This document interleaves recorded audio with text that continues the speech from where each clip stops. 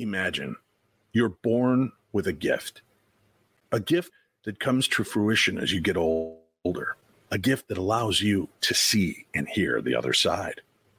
What happens when that gift reveals information to you? Information about murder. Tonight, Bill Hall, our guest, is in a unique position. He knows what this is like. He's living it. And he's helping others to try to solve cold cases. Tonight, Murder and the Medium, right here. When we return to the best in paranormal podcasting, this is the Paranormal 60 with Dave Schrader. I'm not going to stand here and listen to this baloney. He won't float. He doesn't stand for baloney.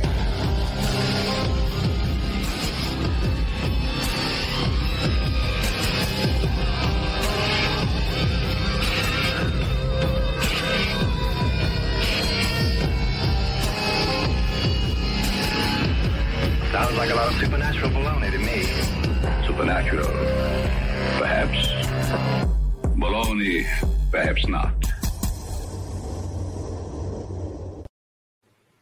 Hello, my little darklings. And again, thank you very much for joining me, spending some time here in the Paranormal 60. And tonight we've got an interesting show. A little later on in tonight's program, I'll also be opening up the mailbag of the Macabre, and I'll be going through some of your questions that you've been sending in, looking for some insights, and I'll do my very best. I don't say that I'm an expert on these different topics, but I will give you the best advice I possibly can with the information and knowledge I have. Speaking of knowledge, are you an UNX subscriber? If not, log on to unxnetwork.com and sign up for a free subscription right there on the main page of the site. And once you're a free X subscriber, you'll receive the monthly UNX newsletter, the X blog access, and get the full quarterly UNX magazine digital copy. How much?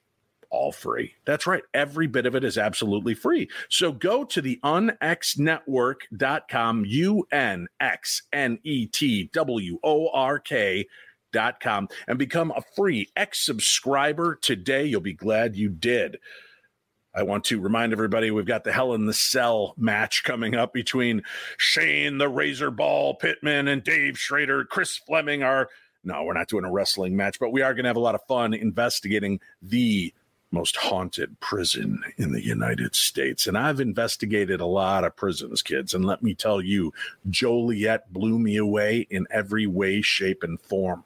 Physical manifestations. We were able to hear direct voice phenomena, direct audio phenomena. We collected amazing EVP. There are photographs. There is video. And we're going back with Shane Pittman and myself from the Holzer Files. Chris Fleming is going to join us, and you might recognize him from every paranormal TV show because at one point or another, he has made his way there. If you want to join us, tickets are available for 1 or 2 day events. So you can do either Friday or Saturday or get the VIP ticket and get to go both nights. If you're interested, go sign up. There's very few that still remain, and we want to make sure everybody gets a chance to go to the Hell in the Cell at Joliet State Prison. It is amazing and truly one of the coolest experiences I've had in a long time ghost hunting, and that says a lot. Hey, later on this week, we've got a special correspondent joining us. Paranormal Karen will be live in studio with Eric Folsom, myself, and the Colonel, Marty Vaez, as we talk about the Devil's Tomb and the Hissing Witch edition. A lot of other strange stories coming in this week. And if you notice that you've got some weird story of paranormal curiosity, supernatural conundrum, or very bizarre conspiracy theory going on near you, and it appears in your local news, email me a link, Dave@paranormal60.com. That's Dave at paranormal60.com. You can become an active part of the show by giving me those news stories. You can also email in your questions or your own private moments with the supernatural. I want to hear your stories. We want to share them. We want to hear your questions. We want to be involved with you as much as you are with us. So thank you very much. And with that said as well, mash that like button if you're watching live on our YouTube channel. Make sure that you like this, even if you're watching it on the Facebook streams. However you are watching this, let the world know about it. Feel free to share it as well. We appreciate that. Let's get to it. Our guest is here, and Bill Hull sent me this beautiful email kind of introducing me to him and his abilities and this chaotic story. Bill, welcome to the show. Thank you so much, Dave. I'm very glad to be here today. I think that was the giddiest opening I've ever seen from a man who looks like he might beat everybody up in a bar. I'm just going to be honest about that. You know what? I can still do that and smile and laugh at the same time, to be honest with you. I absolutely love that. Hey, now you are former military, correct? Can you tell us a little bit about your service? Yes. So from 2008 to 2019, I served as an active duty Army officer. I entered college and signed a contract with ROTC and partnered with the Pennsylvania National Guard. So basically that allowed me to receive bachelor's. I trained in the morning. I did that for 4 years, trained during summers. And then for about 5 years, I was an infantry platoon leader. So what that job means is I had a platoon, a group of about 50 soldiers, and I was assigned Stryker armored personnel carriers, and my job was training and placement. Basically, I was the mama hen. So I took care of my soldiers. I made sure that we got up to speed with training. Their life was in order for them to do their soldiering duties, and I loved every second of it. I came in very healthy, and I was fortunate enough to retire in 2019 as a 100% disabled veteran. And I'm very grateful for my service and my soldiers. And to be honest with you, the work that I do today, Dave, is an extension of what I did in the military, and it's people skills. And, I was trained to go to the largest, brightest, scariest place and train those people around me to do so and know that they're going to be safe.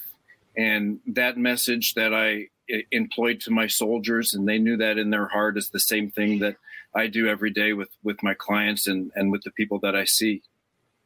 Amazing. Well, first of all, I want to start off by thanking you for your service to our country. I appreciate that. As the father of a couple of military boys and the son and grandson of military, I unfortunately had bad knees, a hole in my heart, and premature balding. I'm not sure the balding is what kept me out, but it couldn't have helped at all. But I appreciate that effort that you put in. Now, I've got to ask you, how old were you when you realized these abilities? Were you a child? Yes. So if I go back, I have a few different abilities just as an individual, as a human. So it's termed neurodivergencies. So you would see, I was a musician, you'd call it perfect pitch. I have synesthesia or synaptic conditioning. So where I would read a book and I'll see the print, it might be in different colors. So the senses naturally are going to be combined, and that is an aspect of the Asperger's spectrum. So as a young kid, I showed signs of being gifted, but also having these cross neurosynaptic transmitters. So my memory is very good. And the very first memory that I have, I was probably 3 or 4. I was laying in bed in my father's house. At the time, my mom and dad were divorced. And I heard a large popping sound, and in front of me was a woman with her head down, and her hair was about down to her belly, and she was decomposing. And what I got from that feeling was, "Please help me. I am not in a good state." And my reaction was, "Oh my God, Grandma, you scared me. Please go away." And poof, she was gone. So realizing now that was the woman, that was my grandmother who died in the house, my father's house, which eventually we'll speak about later. But that was the original murder victim. And the murder victim was the first spirit that I ever came in contact with. Right around that time, 4 or 5, I would call. I need to ask you, Bill, though. Yes. When you spoke to your grandmother, did she recognize you could see her? Yes. So there was a recognition, and young enough to where I remember seeing her and freezing, and I pulled the covers up over my head, and then I pulled it down just to make sure that, this wasn't an illusion, and she's still there. So then I jumped and I startled, and spirits speak telepathically. So she didn't speak with her voice. Mouth, or wasn't right. Or audient. Clairsentience is one of my strongest clairs. And in that sense, she transmitted this feeling of, "Hey, oh my gosh, you can see me. I'm sorry for scaring you, but I need help and I want to be witnessed." And that was all transmitted in a fraction of a second. And I knew that I wasn't alone, and that I had validation that there was more than just me in this environment. And I was You were almost like Cole Sear from The Sixth Sense then. You saw these people as they were at their death or as they decayed. I mean, that aspect of it. Yes, very much so. And looking back, I think that was a necessity because unfortunately, some spirits, they do get stuck in their death state. And that is a very troubled state to be in. And in the military, I've been in the position where, my job is to get you to safety. And sometimes it may not be comfortable, but I'm going to do it. And there's an element of suffering that is very important to be managed. And that's what I felt in that moment. And she taught me that in these experiences that, yes, it can be scary, but everything that scares you may not be bad for you. And that was the intent that I learned afterwards. And it took a while. And that goes back to the aspect of, is this psychic mediumship? Is this a sin? Can I only see this? What does this mean for me? Right. Am I crazy if I speak up? And I always knew that there were those who can speak to spirits, but mine wasn't directly speaking. So I didn't quite understand what a psychic medium was until much later in life. But seeing spirits and feeling them and seeing dark figures and going into places and buildings and sites where death, has been felt and places of great suffering. It was almost the dark aspect that I felt for a long time until I integrated. And then it goes, well, right. if there's darkness, it's Newtonian physics. There's going to be light. You just got to look at it. And that's the thesis pretty much of the trip through metaphysics. Now, did your grandmother continue to make appearances as you got older, or was she a constant? So she was periodic. So I would call episodic in the beginning. And she showed up in her death state. She scared me because I yelled and I screamed, and she knew not to come to that state because we set our boundaries as psychics. And for me, that was a boundary that she unknowingly crossed. So she would come through by feelings. But around the same time, let's say, 4 years old to about 10 to 15, I would have the spirit interactions would be of dark figures, or I would explain like a large arachnid or some type of bug that would crawl from the same side of the room up the ceiling, or different large creatures. And I would have interactions with these spirits that, felt like my grandmother, but felt a lot worse in the sense that it was, I could communicate with her, but, not in the manifestation that she came in the beginning, if that makes sense. And I ask this next question, I hope you understand, not out of disrespect, but to clarify and understand better with our audience. When you're neurodivergent and you're dealing with that, does that make one prone to what science would call hallucinations? It could, absolutely. So neurodivergence, I am technically on the autistic spectrum. It is a brand of a spectrum, and I am in the neurodivergent side where, I have a couple quirks, and I was in the gifted side, and I like music and perfect pitch, and, I learn languages really quickly. But one aspect of my training, and my mother was a physician, is going through the security clearance protocol. So I had a security clearance active for about a decade, and I was investigated before and after, and I had to go through a large psychological workup. So, hallucinations and, any type of, psychological or behavioral health, manifestations that are manifested through hormones or different neurosynaptic transmitters or, hormone imbalances, that wasn't the case because these occurrences basically happened on demand or repeatedly in the same environment. So, it would be a Wednesday or this night, and I would feel something bad, and then before I felt something bad, something would happen. And basically there was a cause and effect almost to the manifestations before I realized that it was me manifesting it, and it was my emotions. And to give the audience a little further background, I left home at 14 for a boarding school. And I grew up in a very abusive environment, and it was, child abuse, sexual abuse, physical abuse. And especially through puberty, when you're living in these environments as a sensitive child, and insensitive meaning empathetic, you have these psychic skills or abilities, you feel everything. And that allowed me to use that energy to manifest my way out of that environment. Mark says, Neuro D here too, but I still know what's real and what's not. And sometimes the real is just as unexplainable, which is a great point. Thank you for chiming in on that. Yeah. And like you said, I need to ask these type of probing questions because there'll be a lot of people that don't understand, and they'll hear Asperger's and autism. And I have 3 children that deal with different varying levels of this, and I know what that's like. But a lot of the audience do not, and they think, oh, you're autistic, that means you rock in a corner, you don't speak. They don't realize the level, or you're Rain Man.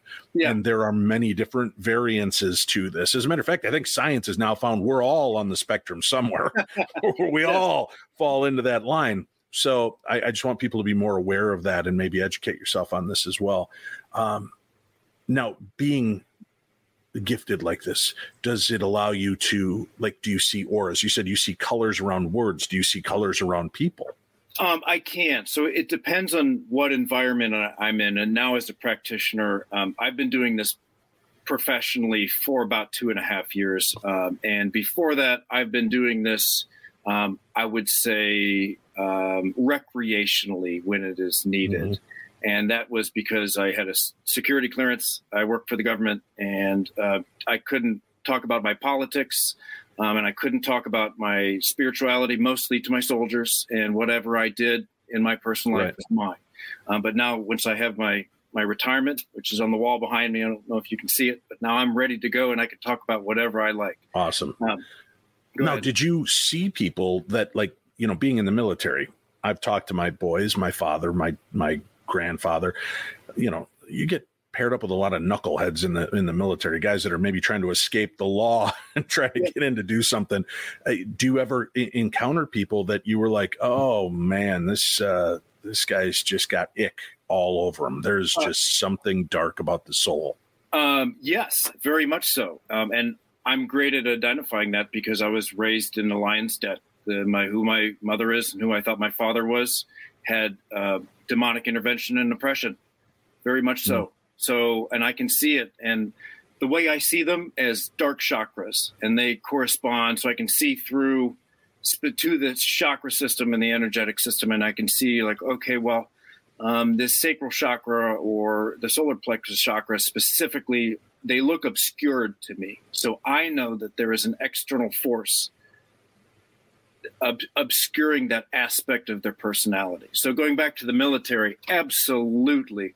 And when I would see, you call it ick, you call it negativity, you can call it, low vibrational interdimensional oppression is another term, whatever you'd like for it.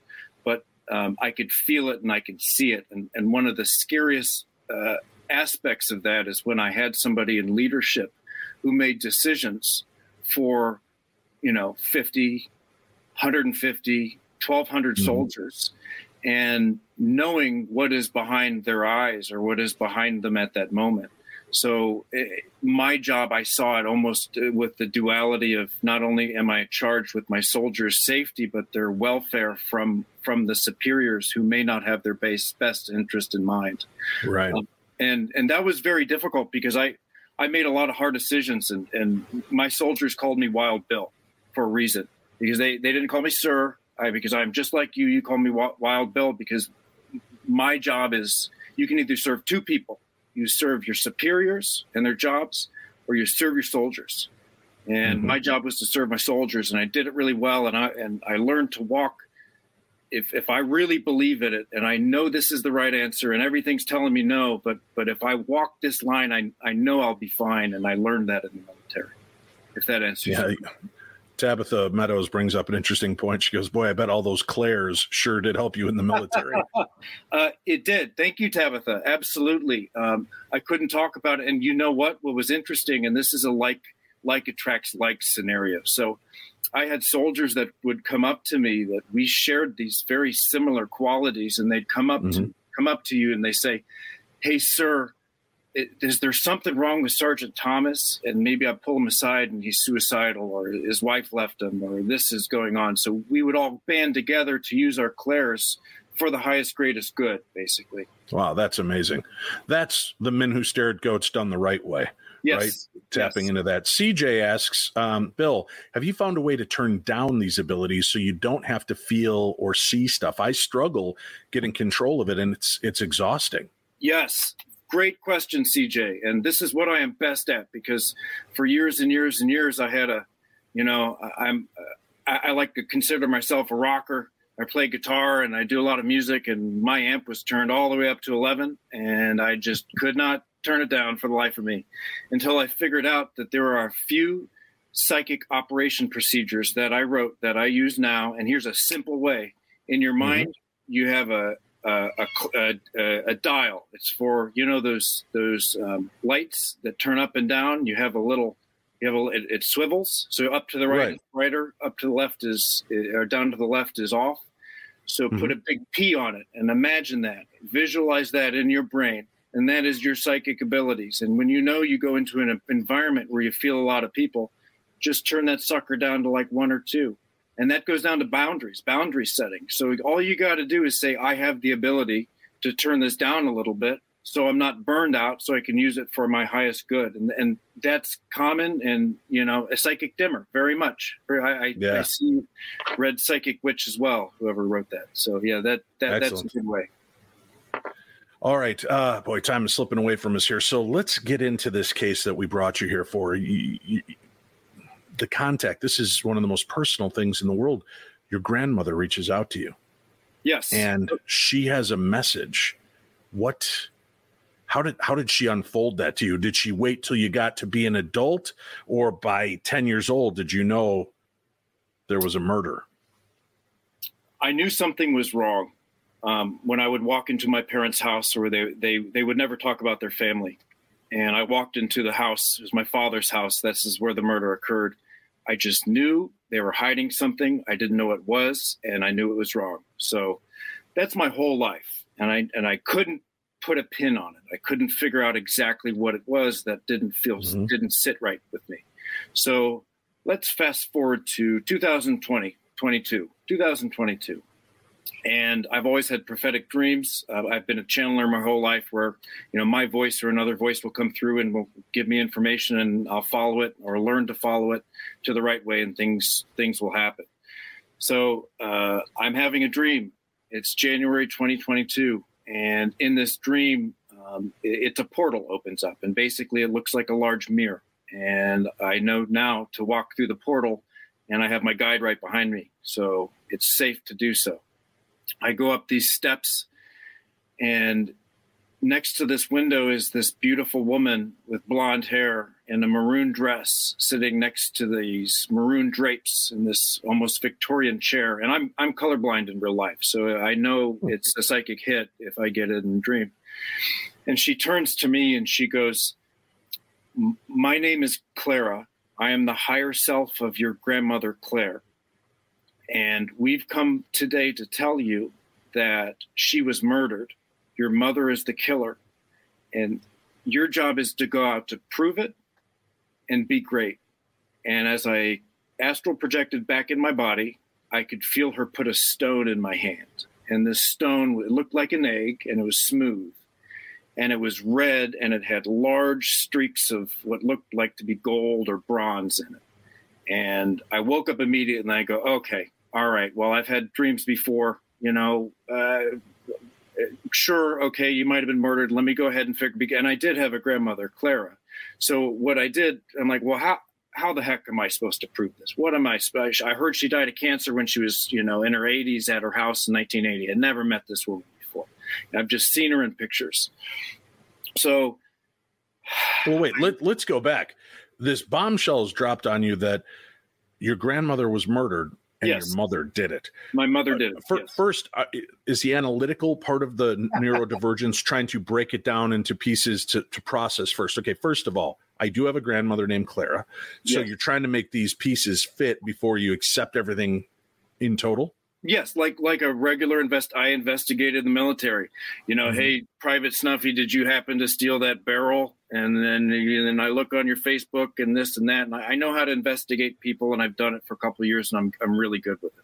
So I sat down, I take this information, and I go, okay, who's the not only, your question is, okay, can you imagine your mother being a killer? And seeing what I saw growing up, my mother was a physician. She would talk about her patients in ways that, the Hippocratic Oath, do no harm. There was just harm. And I've had a distrust for doctors, and I came out to be a healer specifically, I think, for a lot of reasons, because I felt responsibility for what I saw bad healers do. There's fake doctors and real healers, and, you don't have to have a MD to be a healer, and you can have an MD and not be a healer. So when somebody came up and told me, by the way, your mother killed somebody, I go, well, yeah, probably. That makes sense. She's done a lot worse things. There's worse things than murder, and I've been on the other side of that. That's why I left at 15. To be honest with you and your viewers, these things happen. There are bad things in every single community. And when Clara came to me and she told me about this, I go, okay, well, let me figure it out. I mean, if Dave Schrader came up to me and said something, I'd say, okay, let me figure it out, Dave. Like, all right, this is how I am as a person. I took care of soldiers. I'll take care of them. You come to me, I'll do what I got to do. So, well, and it says something to the trauma that you lived through, that it wasn't a shock. No, that somebody told you your mother killed someone. Mm-hmm. That is heartbreaking to me, just as a human, to hear that aspect of knowing what you had to live through. That if somebody dropped a bomb on me now, as a ghost comes to me and goes, my mom was a nurse. If this ghost came to me and said, your mom is responsible for my death, I would unravel. There would be nothing left of me. I would just be like, what? No, because she was the farthest end of the spectrum from that. So to acknowledge that, I mean, I would begin an investigation to try to understand this, but I personally just cannot even fathom empathetically what it must be like for the guy that hears this and goes, sounds about right. I appreciate that insight, Dave. You're a very empathetic being, and you can feel that. And I look at this as my job, because then I can transmute that trauma. And man, did I do some heavy crying and some heavy reading. And I mean, it really alchemized. It's Newtonian physics. I had all this bad, so man, I made it gold, and that was my job. But going back to what you said, I think in the universe, this situation had to happen somehow. And there just had to be an environment where a little kid was growing up, and, their dad's not their dad, and their mom's a murderer, and they have to know that, and then feel it, but not be able to prove it, and then prove it, and then show others how that's done. So we'll get back on track here. So no worries. It's the day after Clara came to me, and I go, okay, I mean, my mom's a pretty bad person, and it is what it is. I call myself an orphan, and I left home at 14. I'm an Eagle Scout at 15. My job is to go out and just be my own person, and I did it. Mm-hmm. So the voice, I have clairsentience, claircognizance. So I have like a master guide in my voice who just kind of, he poses questions. So he says to me, well, you know what? Didn't your dad witness the death of his mother? Didn't he talk about her death rattle all the time as a kid, which he did? And then he said, well, didn't your mom talk about Dr. Kevorkian and euthanasia and, sympathize with death? And like, well, yeah, that makes sense. So why don't you just give your dad a call and say, hey, did mom ever cause anybody to die? They're divorced, but did my mom ever cause anybody to die? Like, did that ever happen? I'm worried about this. And I had a thought, would you, how do you pose that question to your father? So I called him up and I said, hey, Dad, did mom happen to ever, kill anybody back in the day? And he goes, well, your mom killed my mom, right? And I paused and I vomited in my kitchen. Just, oh my God. And I go, well, no, Dad, no, I didn't. Can you explain this situation a little bit to me, please? And he goes, well, she was a physician at the time, and since she was a physician, she knew best. And what happened was, Clara, my mother, speaking as my father, said, she's on her deathbed at stage 4 breast cancer. And my mother came into the room to my father and said, you know what? The right thing to do is to have Clara die today. So what she did is she crushed up morphine sulfate into applesauce and fed it into Clara's mouth, held her nose, and about 30 minutes later, they all watched her die. My mother signed the death certificate as the attending physician, which is illegal. So that is an avenue that I'm currently proceeding for prosecution, and everybody covered it up. And unfortunately, during the time of her death, Clara left a large estate. So my great-grandfather started a chemical company, and it was worth a whole bunch of money. And they also made asbestos. So it was going away really, really quickly. Yeah. And there was lawsuits, and this was, late 70s, early 80s. And Clara was the only survivor of this estate, of this large company. So at the time of her death, who gets it all? My father and my mother. And she divorces my father a year later, and she gets half the estate. And basically, my job, after I proved that this was real, I started a basic and in-person interview with Clara for about a year. And she was very willing to speak, to where I would sit down in ceremony as a medium and I say, okay, the gold that she's giving me is that I have this ability and just to go out and use that. But I also, it's reciprocal. So I want to make sure that the Clara that I know is not the death state Clara when I'm 4 years old standing at my bed. My job, like any person, if it's somebody on the street or a soldier or anybody, if I want them to live and not suffer, I don't care if they're dead or alive, right? Right. So that's where I taught myself different aspects of non-secular healing methodologies. So I want to find you in your death state, offer different types of healing. You can call it Reiki. I do theta healing. It's, I'm a Reiki master, but I'll heal you up. So the thesis of this story is that the first time I've ever felt a mother's love and guidance and inheritance and guidance is through Clara, after we spent a whole year proving this together. And the thesis is that love is the unifier, that regardless of that my mom killed her and abused me, and her dad, her son, who's my dad, did all these things. We found each other, and we exist as family. I consider her my mother. How old was your grandmother? You said she was in her 80s at this time? Yeah, I think she was like 82 when she died in 1987. Yes, so I've never met this woman, and the best part about this is, so now in real time, so I had to investigate my father, so I had to go. Well, hold tight. I have to take a quick break. We'll come back. We'll reset. Fascinating, terrifying, heartbreaking, and fascinating. Let's talk more when we return.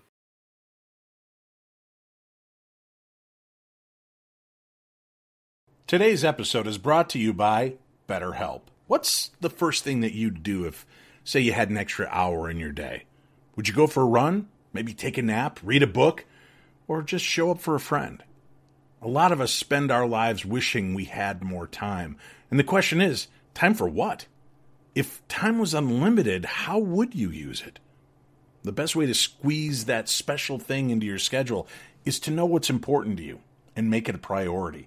Therapy can help you find what matters to you so you can do more of it. If you're like me, you think, I can get through a lot. And we can. We're a resilient species. However, there are times that we need to reach out that hand and get a little help from somewhere else. That's what I did with BetterHelp.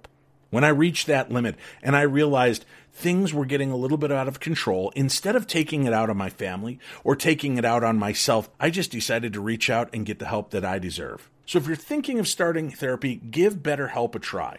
It's entirely online, and it's designed to be convenient, flexible, and suited to your schedule. Just fill out a brief questionnaire to get matched with a licensed therapist, and switch therapists at any time for no additional charge. Learn to make time for what makes you happy, my darklings. Get BetterHelp. Visit BetterHelp.com/P60. Do that today. You're going to get 10% off your first month. That's BetterHelp, HELP.com/P60. It's time to take control of your life. Dave's here rooting you on, and if I can do this, you can do this. Let's do this together. BetterHelp.com/P60. There's a link for it on today's program guide. Bill Hall, our guest. Bill telling a fascinating story about being a gifted child, given the gift of clairsentience, clairaudience, and more, and able to facilitate this throughout his life, utilizing it in his military career and his regular day-to-day life, and in dealing with the traumatic life that he had led up to this point. We had the reveal that this spirit revealed herself to you as your grandmother Clara, and had another higher spirit guide of Clara help with this connection. And then they dropped the bomb on you that your mother was responsible for her death. Then you get this bit of information and on a whim take it to your father to try to probe to see if there's anything to this, or, you know, as Ebenezer Scrooge said, or is it just a bad piece of undigested bread that hasn't gone down, right? And that's what's causing this. And he clarifies it. Yes, your mother was responsible for the death of my mother. Now, I have to ask, 1982, you said this took place when she passed away, correct? 87. Oh, 87. Okay. My mom passed away 6 years ago this November from lung cancer, fourth stage lung cancer. There's nothing they could do. Her struggling was brutal to see my mom go from this vibrant woman to this shell of what she once was, and a slack jaw and tongue drying out and can't speak, and so miserable and uncomfortable. I spoke out to her and said, Mom, you can let go. You don't have to do this for me. This isn't what I want for you to have a life. I'd rather have the good memories of you and not have you so unhappy like this. And I think had somebody come in to me at that moment and said, we can help ease her out, I don't know that I could say no, because it was so devastating to see this. And I know for a fact my mom would not have wanted to go out like this. So I say that, Bill, not trying to heap guilt or any kind of undue pressure on you to discuss this, but knowing your grandmother, through spirit, obviously you were too young to know her in human form. Are you sure she wasn't a part of the decision? Are you sure she just didn't want to end this suffering and sickness, as there is really no cure once you're that far in, especially in 1987? Fantastic question, Dave. Absolutely. Thank you. And I've that was one of the first questions I asked myself. And thank you also for sharing that bit about your mother that takes grace and that's never easy to watch and to live. So the answer is, you asked the question, did Helen have a decision, have a hand in her decision to be killed? And the answer is yes. Every decision that we make, our higher selves have agreed upon. So before she ended up in this body, she made a decision that she was going to die this way by my mother's hands. Now, the issue let me ask you though, then that makes a strange moral quandary, right? Yes. If this is how we selected things. Yes.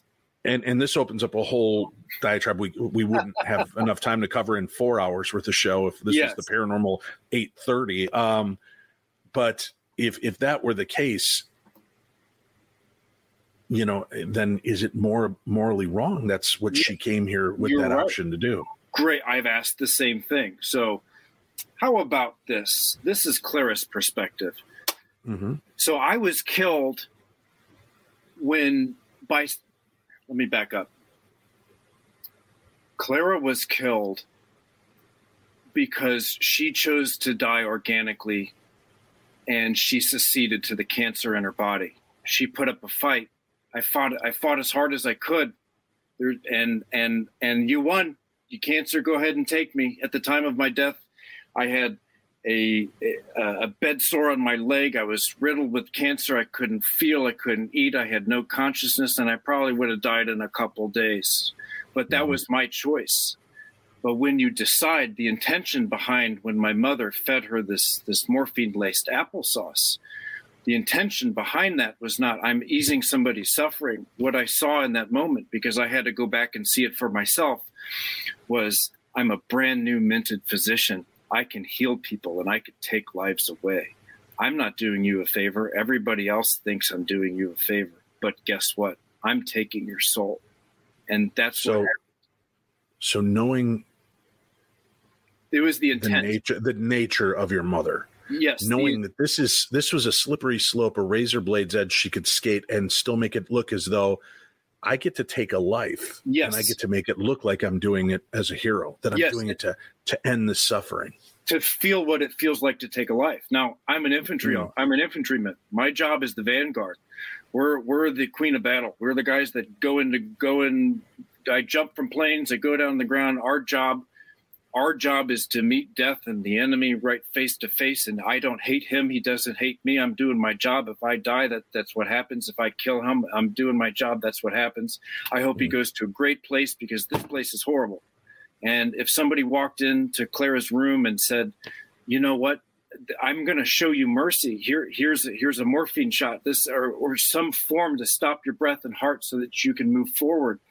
That intent would be beautiful. But what happened was, I see a dying person. I see my husband's mother. Nobody's going to know.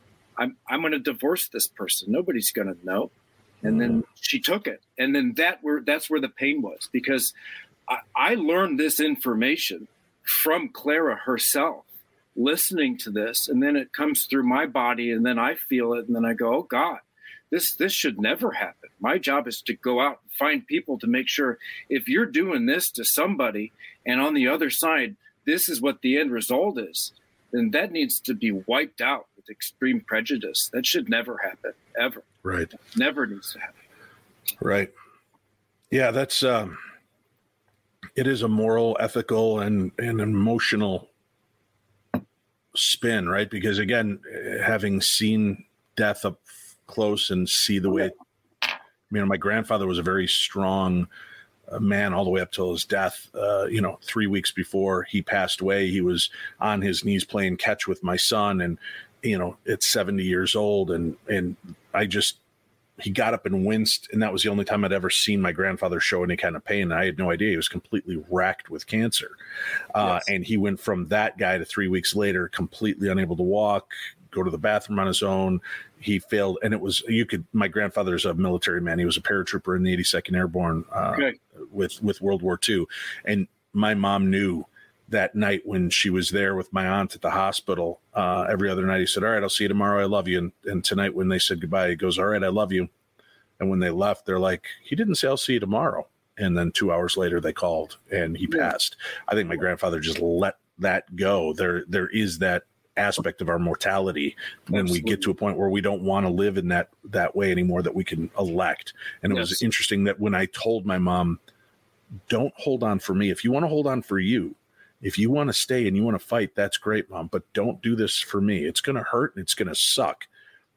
But this isn't how you want to live. It's up to you. And then she was gone in a day. So I get that aspect, but boy, what a conundrum. But then to know the intention behind it, or at least firmly believe that intention because of past circumstances. Well, yes. And that's where the psychic comes in. So I'm a very gifted remote viewer as well. So my job is not only do I want to talk to Clara, I want to view the situation omnipotently from the third person perspective. I want to see it through her eyes. And then I want to see as a bird on a wall back when, whatever these events. So, telepathically and energetically, this is what I saw. This corresponds to Clara as well. This corresponds with my master guide. So basically, I set it up as an investigation. So, in my mind, I have I use a psychic panel. It's just imagine a board of directors in this big boardroom, and you have your First Nations, your Native American guides, and then you have Abraham Lincoln, and then you have JFK and whatever, you might have whoever in there, and I pass them back, and then they give me information that I can then pursue, because then there are living people and living documents that then I can go and then I can exploit as an investigator to make sure that, okay, well, this is correct. If I take a list of 10 things I have to prove, and I can prove 9 of them substantially, then, it's trending positive. And then you can just go through that. Another tough question for you here. Every good medium and remote viewer I know will tell me that they have to divorce themselves from situations. And that's why mediums are always in crap relationships and everything, because they never can see for themselves. They can't get out of their own ego. When it's you, I don't know you. This is what I have to tell you. I can't be, I'm not interfering with my own static thought. But knowing what you know about your mother and your father, how do you delineate between this is what happened because I'm seeing it, or this is what I really think happened because my mom sucked? You know, how do you know that you're not projecting that? Because that would be and I'm not picking on you, Bill. I mean, that would be a natural projection to have. It's emotional confirmation bias is what you're talking about. So as I go back through and did I have that? And to say that there isn't any confirmation bias within me would be a lie. But at the same time, I strive very hard for equanimity. And what that means is I am 100% aligned, knowing who I am and using myself as a baseline against whatever energies and environments I'm putting myself in. And that there's a whole other conversation about Kundalini awakening and understanding what that means and seeing aspects of your shadow, your middle self, and your higher self. Think of them as three different cauldrons. You got your higher, your middle, which is the facilitator, and your lower self, which is the animalistic one. It's just understanding how all those work, and then you can put just a pinpoint into who that person is, and I know exactly who I am, what I'm supposed to do. And frankly, it was my job to be able to delineate my personal biases and opinions from doing the right thing. Because if I didn't do that, people would have been killed. And that's right. That's what you did, right? You took the information, you applied the information, and you tested the hypothesis. And out of 10 sticking points, you nailed 9 of them. That shows you're definitely on the right path. You ended up going through with the information and doing your own investigation, and were able to put together, what'd you say, like a 40-page report regarding this entire story. Great lineup. So after about 18 months since the conception of Clara, what I have now right next to me it's about 42 pages long, and it gives a breakdown of the murder, the evidence. I have death certificates. I found files from 20 years ago that point to these, it was just synchronicity after synchronicity. And it's literally something that you have to put your hands on and you look at it and your mouth opens and you go, I can't believe this exists. So what I did with that, and then, so the gold, so what she gave me was a red gold stone in my hand, and that is the stone of alchemy. And I knew nothing about crystals, absolutely nothing. I had to go to a crystal shop and I said, hey, Spirit came in, put this crystal in my hand. This is what it looks like. Can you tell me what it is? And she said, oh yeah, that's the stone of alchemy. It's the red gold stone. That's what you're supposed to use to turn lead into gold. And the metaphor there is, I have these skills, and now I put this book together. And then I found the best investigation agency in the state. And I came in under an alias and I said, hi, my name is Sam Gray. My mother is a serial killer. I have proof of this. I need your help either investigating this or taking this to the FBI. They sat down and they spent probably about 10 hours with me at this time. This was earlier this year. And they said, unfortunately, we don't have enough evidence to prosecute this. It's going to take about $50,000 of your own money if you want to hire the legal team. But we got a job for you. And they gave me a job as their in-house psychic medium with a background in military and law enforcement as an investigator. So what my job now is, I'm recreating the steps in the process that I went to solve the Clara murder. And I'm going out in real world and solving cold case crimes. I have a 2-for-2 record. So far, we found a cadaver in the exact place that I said it was earlier this year on Easter. That should be released soon to the media via the state FBI once that's done. And a few other cases where they will come to me as a risk mitigator. So they go, okay, we have this very messy domestic environment where we think there might be homemade narcotic analogs, and we don't know what these substances are, but it's tied in with different aspects of human trafficking and this and that. What can we expect to go into? And what I'll do is I'll give a risk mitigation spreadsheet that's like gloves, masks, you're going to find fentanyl. Look through the rafters, you're going to find this and this. And so far I've been able to give them an operations report, and they follow it, and it works. And it works there. I mean, it's going in these rooms, and I've proven my worth. They put me to the test. If you're one person in front of a desk of about 5 retired detectives and lieutenants in homicide, they're going to ask you some tough questions, and you better be able to prove it on the spot. Yeah. And I Alicia points out that's amazing. You are here for a reason. There's no doubt about that. I am. Thank you, Alicia, and I really do appreciate that. All right. Now, you did drop a little grenade and then ran away from it on us, so let's go back. You walked into an investigator's office, dropped the file on there, and said, "My mother is a serial killer." How did you leap from "my grandmother was killed" to "my mom's a serial killer"? Okay, because this goes back to Clara's intent. Because I am a facilitator. A medium is just a social worker, a facilitator, and we do it for the living and the dead and the plants and the animals and God and the devil, everybody. If you're a great medium, you're a great facilitator. That's it.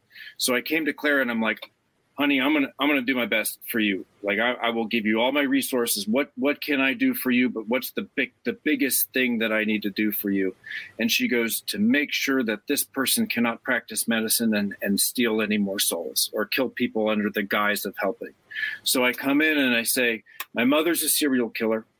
Her first victim was my grandmother, and here's 1, 2, 3, 4, 5, the other victims. This is the most evidence on these. This is the leads that you can follow, because at the end of the day, the end state is we can't have healers hurting people, just like we can't have cops hurting people, just like, we can't have, mediums going out and practicing, inappropriate mediumship. It's professionalization. And that's what I'm advocating for." Jessica Davenport says, "I'm so happy that you're able to help with cold cases. That's always such a sore spot with me. Thank you." Now, they've brought you in, Pixie. Sorry, I jumped to a different one, bumped it on my way out here. You help these cases. You're now doing this work you were brought to. Your mom's 40 plus years into the medical profession. She hasn't been stopped. Will she? Do you believe she will? Oh, yeah. Oh, yeah. Oh, yeah. One way or another, herself, death, a prosecutor, a cop that's pulling over a drunk driver. It's going to stop. I have faith, but my job is to be the person that affects the change to stop that, because I feel very responsible. It is not my burden to carry, but man, if I can go out and make a dent and that families know, because their families are hurting. I found them. This and the thesis is the same. This cannot happen, and you have to stop. So this is what I am going. When we manifest, we speak actively. So this is what I am going to do. I'm going to build a business that has so many resources and so much outreach and can do so much good that if you have a healer who isn't healing appropriately, that person will be stopped. And that's my job to do so. Now with this gift honed and skilled, can you bump into the man on the street and tell, holy this guy killed somebody? I mean, do you see that aspect? Do the dead walk with them? Do you see these 5 people with your mother? Good question. With her, yes, I've always known. One of my best friends, his name's Dale, and he's a very psychic, ex-military, ex-law enforcement guy, and we had a good heart-to-heart about that. And soldiers can move souls. So, yes, I can see if there's a soldier that did his job and he's killed some people. And a lot of times they hold on to that. But the people that they killed, they go, in a previous life, I was a soldier that killed somebody too. We just kind of recycle. And it's, it is. I've sat down with a cartel member down in El Paso. I've probably spent 6 months with this person in a car behind a desk, just doing interviews, working with this person. And yes, it really, what I've found is it depends on the intent behind the murder. And a lot of times it's, are you liking it when you're doing these horrible things, or is it your job? And, a lot of times it's just, it goes under the category as this, unfortunately, this is the situation I'm in and this is what I have to do. And, I will deal with it whatever way I have to. And if I go to hell for it, I go to hell, but I understand I put myself there, and I've spoken to a lot of soldiers about that. But the ones that follow them the most are the murderers that think they can get away with it. And they look at their victims as currency. Souls aren't currency. Souls are themselves. You can't steal them. Eventually somebody's going to find you. That's what's going to happen. Lena says, Bill, your compassion and empathy are beautiful. Chig jumps in and says, solving cold cases takes such a burden off the families who have no answers. You're right. Have you, I know you said you're 2 for 2. What are you going to do if the day comes that they hand you the cold case and there's no answer? You can't discern that information. That's a good question. So luckily that situation hasn't come up yet. And there's been in situations where I say, I can feel them. I can't connect with them. I'm sorry, I can't give you information. And what usually then I have to facilitate as a human. So then I go, okay, for some reason, the information that you want to get, they're not willing to give to you. So there's a shadow bond between you if you're a mother and your daughter that got killed, or your husband and your wife, which means there's something that's obscuring your view, which is preventing me from seeing it. And I've told them before, and I said, I'll pray for them. I know my prayers reach them. I'll put them in my book. I have a distance book where everybody goes in and they're prayed for. And eventually when they see you, you get to ask these questions yourself. Android Purity pops into the chat and says, I cannot imagine the burden that Bill must carry about his mother. How does he cope with that? I love my daughter a whole lot. So I have a 3-year-old. She's 3.5, and I never had a dad or never had a mom. And I learned that I'm a fantastic parent, and my wife is a fantastic mother and wife, and I get to watch that. And the way I view it is, I personally, as her father, as my little girl's father, took whatever bull crap life can throw at you as a little kid, and I took it all and I turned it into gold. So, eventually when she grows up, all she has to say is her last name, and she knows that she's taken care of. Powerful statements, great thoughts. Bill, I want to thank you very much. I know people are going to ask me, how do I reach out to Bill? I've lost somebody. I've got a cold case that I would like him to look at. Is this something that you will do, or do you have to get him through an investigative team? No, I do not sign any contracts for that specific reason, meaning I am an entity and I will take cold cases as they come to me, and depending on the severity. I do not have social media for a reason. This was kind of it. And so I will give my email right now. Anybody's allowed to email me. My email is, do you want me to write it down for you, Dave, or just put it out? If you just want to go ahead and tell everybody what it is, and then I'm going to, this is a live show, I'm going to take the email address and I'll put it in today's program guide so that it's there and you can find it a little bit more easily. Okay. If you can't find it for some reason, just email me, Dave@paranormal60.com. That's Dave@paranormal60.com, and tell me you're looking to get in touch with Bill Hall, and I will send you his contact info. But go ahead. Very good. It's William.James, James.Hall, Hall, @protonmail.com. I am also the Redditor Sam Gray 555 on Reddit. Little admin reveal. I've been talking about this in pieces. So I have some an email address on Reddit as well with some psychic investigation stuff that I've spoken about. And my job is to give other psychics and anybody resources for free. That's the long game here. So where you can see my operating procedures and I can just hand it off to you and you all be great, basically. Bill, thank you for your service, not only to our government, but to the people that need it, and to your grandmother for following through and doing as you promised to get those answers. Thank you. Thank you, Dave. I really appreciate it. Folks, life is fascinating.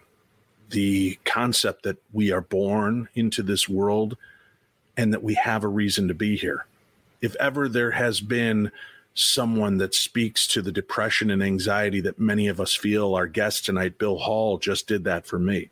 A reminder, we are here for a reason. Sometimes the baggage that we carry, the chains that we forged in this life that were given to us or we inadvertently picked up, do not define us as a person. It's what we do moving forward, slogging forth, always moving. And that's what we need to remember as we continue this life, because it is a gift. And make the best of what you have, no matter how hard the circumstances may be. Remember, there's always somebody that's had it just as bad or maybe worse, and they found a way to make it through. I'd like to thank my guest, Bill Hall, tonight for coming forward, and thank you all for visiting the Paranormal 60 and allowing me along on your journey. May the darkness be just a little more light with the information that we share here. And please remember, take care of yourself and take care of the life that you want to have. Because focusing on that, setting the intention to good, is what's going to turn your life around. We'll be back again later on this week. Friday night, you can join me for the Paranormal 60 News, The Devil's Tomb and Hissing Witch edition with our special correspondent, Paranormal Karen, live in studio with us. And we'll be back again next week with more of the best in paranormal programming. I'm Dave Schrader, and you've been listening to the Paranormal 60.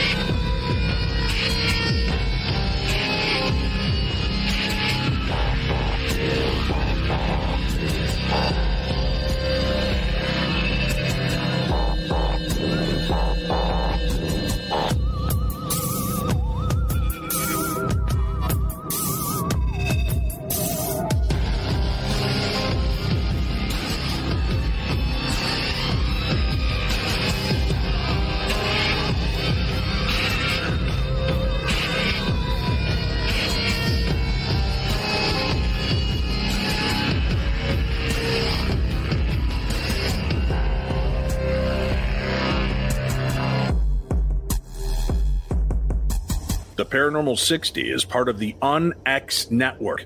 Check out the unxnetwork.com for more information and more fantastic programs.